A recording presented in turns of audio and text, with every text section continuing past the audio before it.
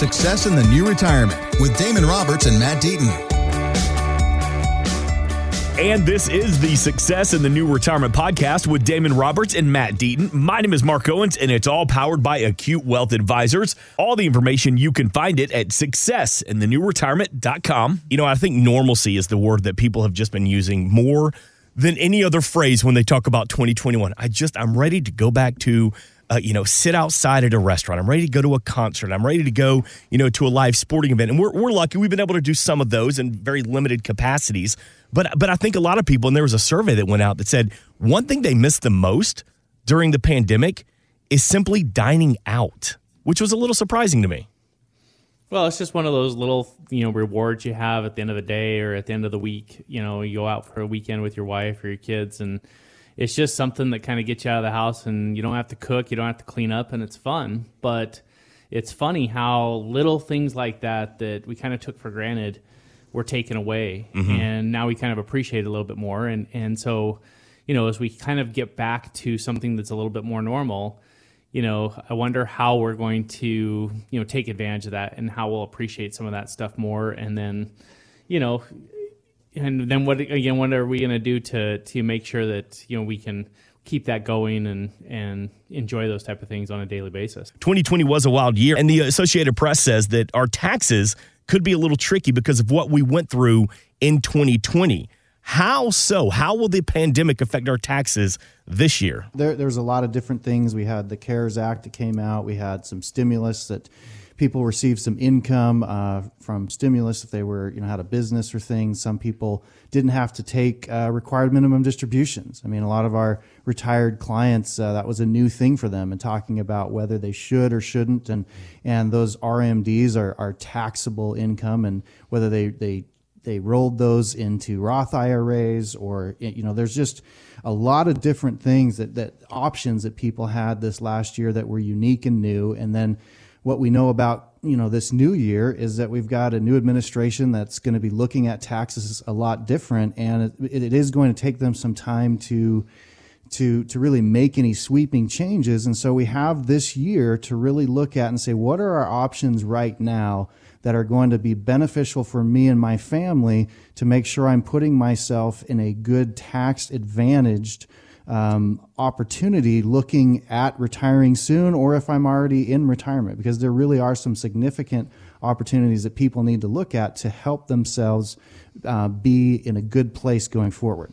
Yeah, I would say that there's two things that I keep reminding clients that have called in and said, hey, what is this election going to do to us? What's it going to do to taxes? Is number one, it's not going to happen overnight, right? So there's going to be changes. But even if they got right at it and started making changes to what the tax code would be, those wouldn't go into effect until 2022 or possibly even later. So again, you have a little bit of time. Like Damon was saying, there is some opportunity this year.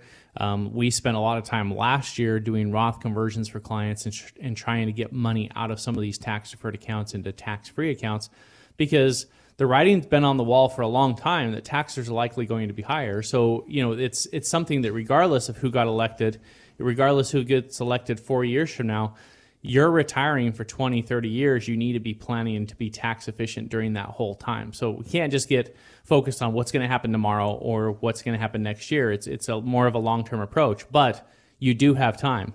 The other thing I would say is that the extent of the changes, no one really knows. Right. And so, we're going to have to kind of adjust with that, and then we don't know what the future holds from there. And so when Damon and I sit down and do a financial plan for someone, we're working through how we become more tax efficient.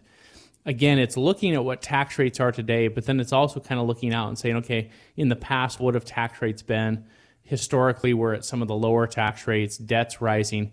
It doesn't take much to say that regardless of who's in power, whether it's Democrat, whether it's Republican, whether it's a mix, it doesn't matter. More than likely, we're going to have to fall on the proverbial sword, and taxes are likely to go up because, again, they've never been so low. So it doesn't take much to say they're going to be higher. And so that's where we start making those adjustments. But it's critical that we think those things through. So I'll give you an example. I had a client that called me up.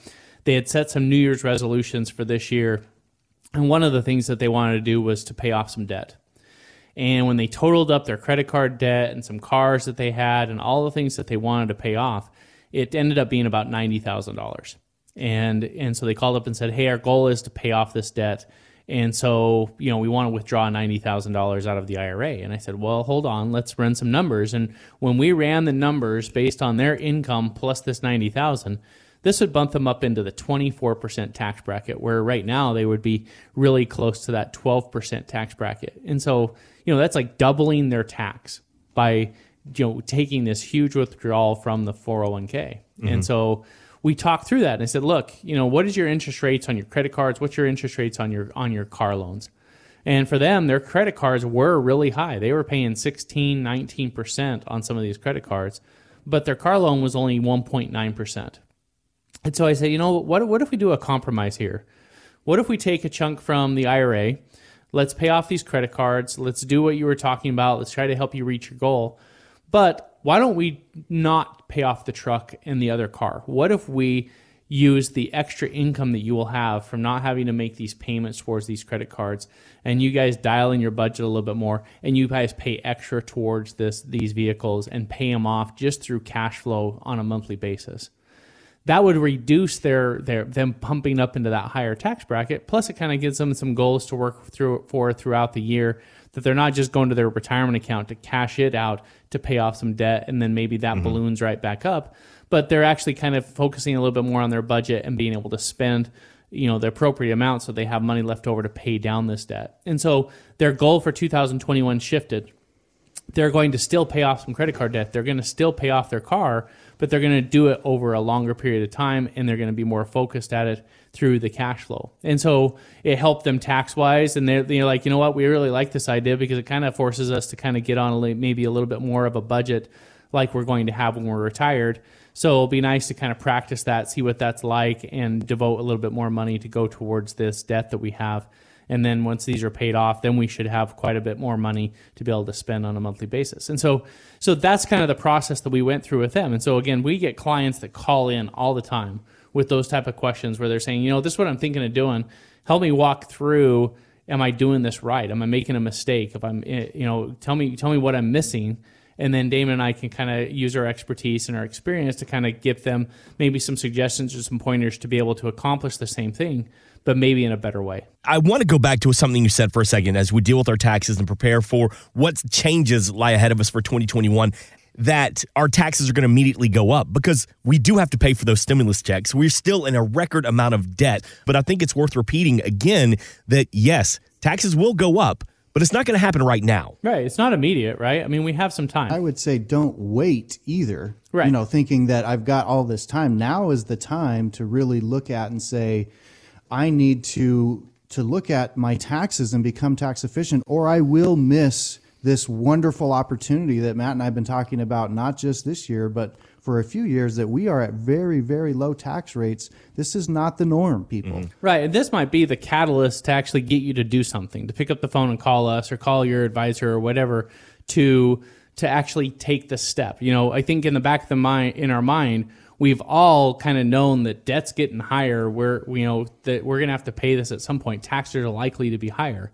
But maybe years have gone by where you just haven't done anything about it, right? You've just, that's something I want to do. Well, again, 2021, we're at the beginning of the year. People are setting goals. It's kind of that time to say, okay, I'm actually going to put action to some of these thoughts that I've had. Right. So to Damon's point, maybe this is the catalyst to get you to do something now. Again, it's not something you need to be panicking about or freaking out about or making some irrational decisions about, but maybe it's the catalyst to say, we're going to do it now. It's finally time. I'm not going to procrastinate this anymore. We're going to get this done this year. We've been talking about the changes we want to make as we begin 2021. And we asked a couple of our listeners, all right, tell us about your New Year's resolutions. Get in shape and spend more time with my family. My New Year's resolution is to spend more time with my grandmother. She's at the point where I need to spend more time with her. I'd like to better balance my work and family life.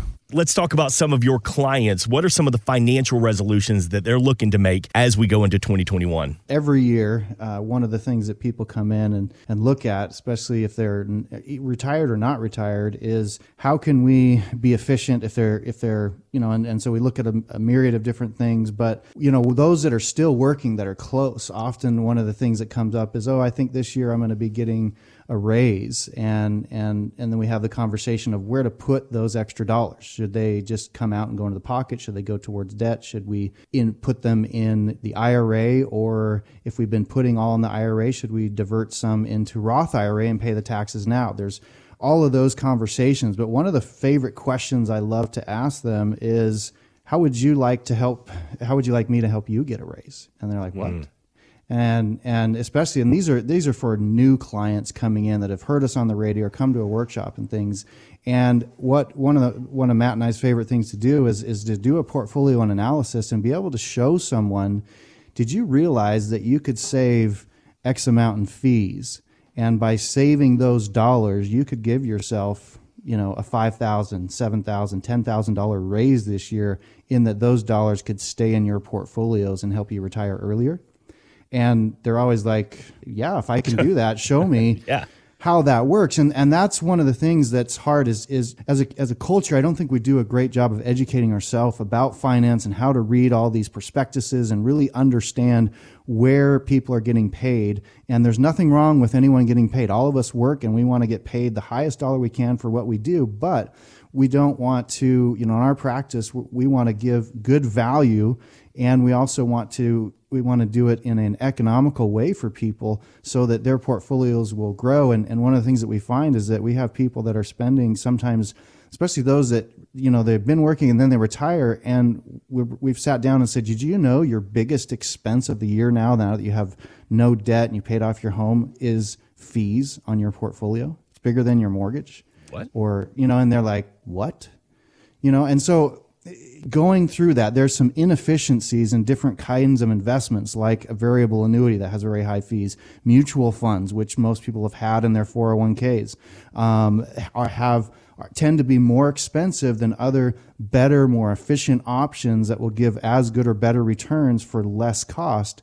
And so if you can do that, you can give yourself a raise in this new year just by taking the time to look at your portfolio and make sure that you're getting the best bang for your dollar, that the value you're getting in who's ever helping you is really what you want, and it's something that you can be happy with. Do you find, as from 2020, we couldn't travel, we couldn't go to sporting events, we didn't go to concerts, people look at their bank account and they say, wait a minute, I've got a little influx of cash right here. Do they want to know, should I hang on to it because just in case what happens in 2021 and I need it to keep it in the savings account? Or is now a good time to take that extra cash and maybe start putting it towards retirement or putting it towards an IRA? I think one of the phenomenons we saw in 2020, because you saw this big drop in the stock market and then you saw this massive increase. You saw a lot of people, the day traders, really taking advantage of some of the recovery in the market. And you saw some of these stocks that you'd hear that were up 1,000% or 700%. I've found a lot of people that are getting antsy to start speculating with some of those extra dollars. And what do you mean when you say speculating? Meaning that they're ready to kind of go and become like a little bit of a day trader and maybe risk it on a couple of stocks. I had one client call up and want to invest in Nikola, which is kind of like a Tesla competitor, and put money into that because he thought, hey, this is going to get a big boom and I'm going to go take, $5,000 and I'm going to go throw it into that. And so that's always a cautionary tale for me. Anytime I get clients, because again, most of our clients that Damon and I work with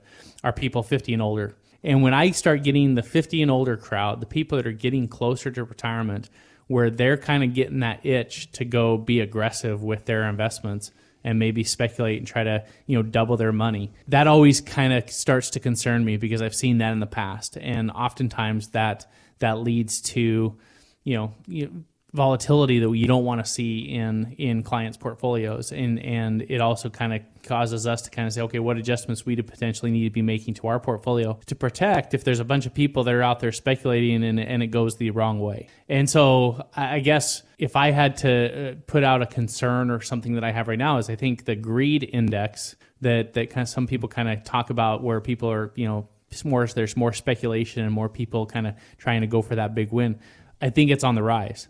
And anytime that's risen dramatically, we've always had some sort of a correction or some sort of a pullback in the market that kind of teaches us the lesson that the stock market's not just a place that you always make money in. I think we got to be cautious about that, because I've started to see a little bit more of that when that few extra dollars are lying around, or money that you would have spent on a vacation or other things that didn't happen in 2020.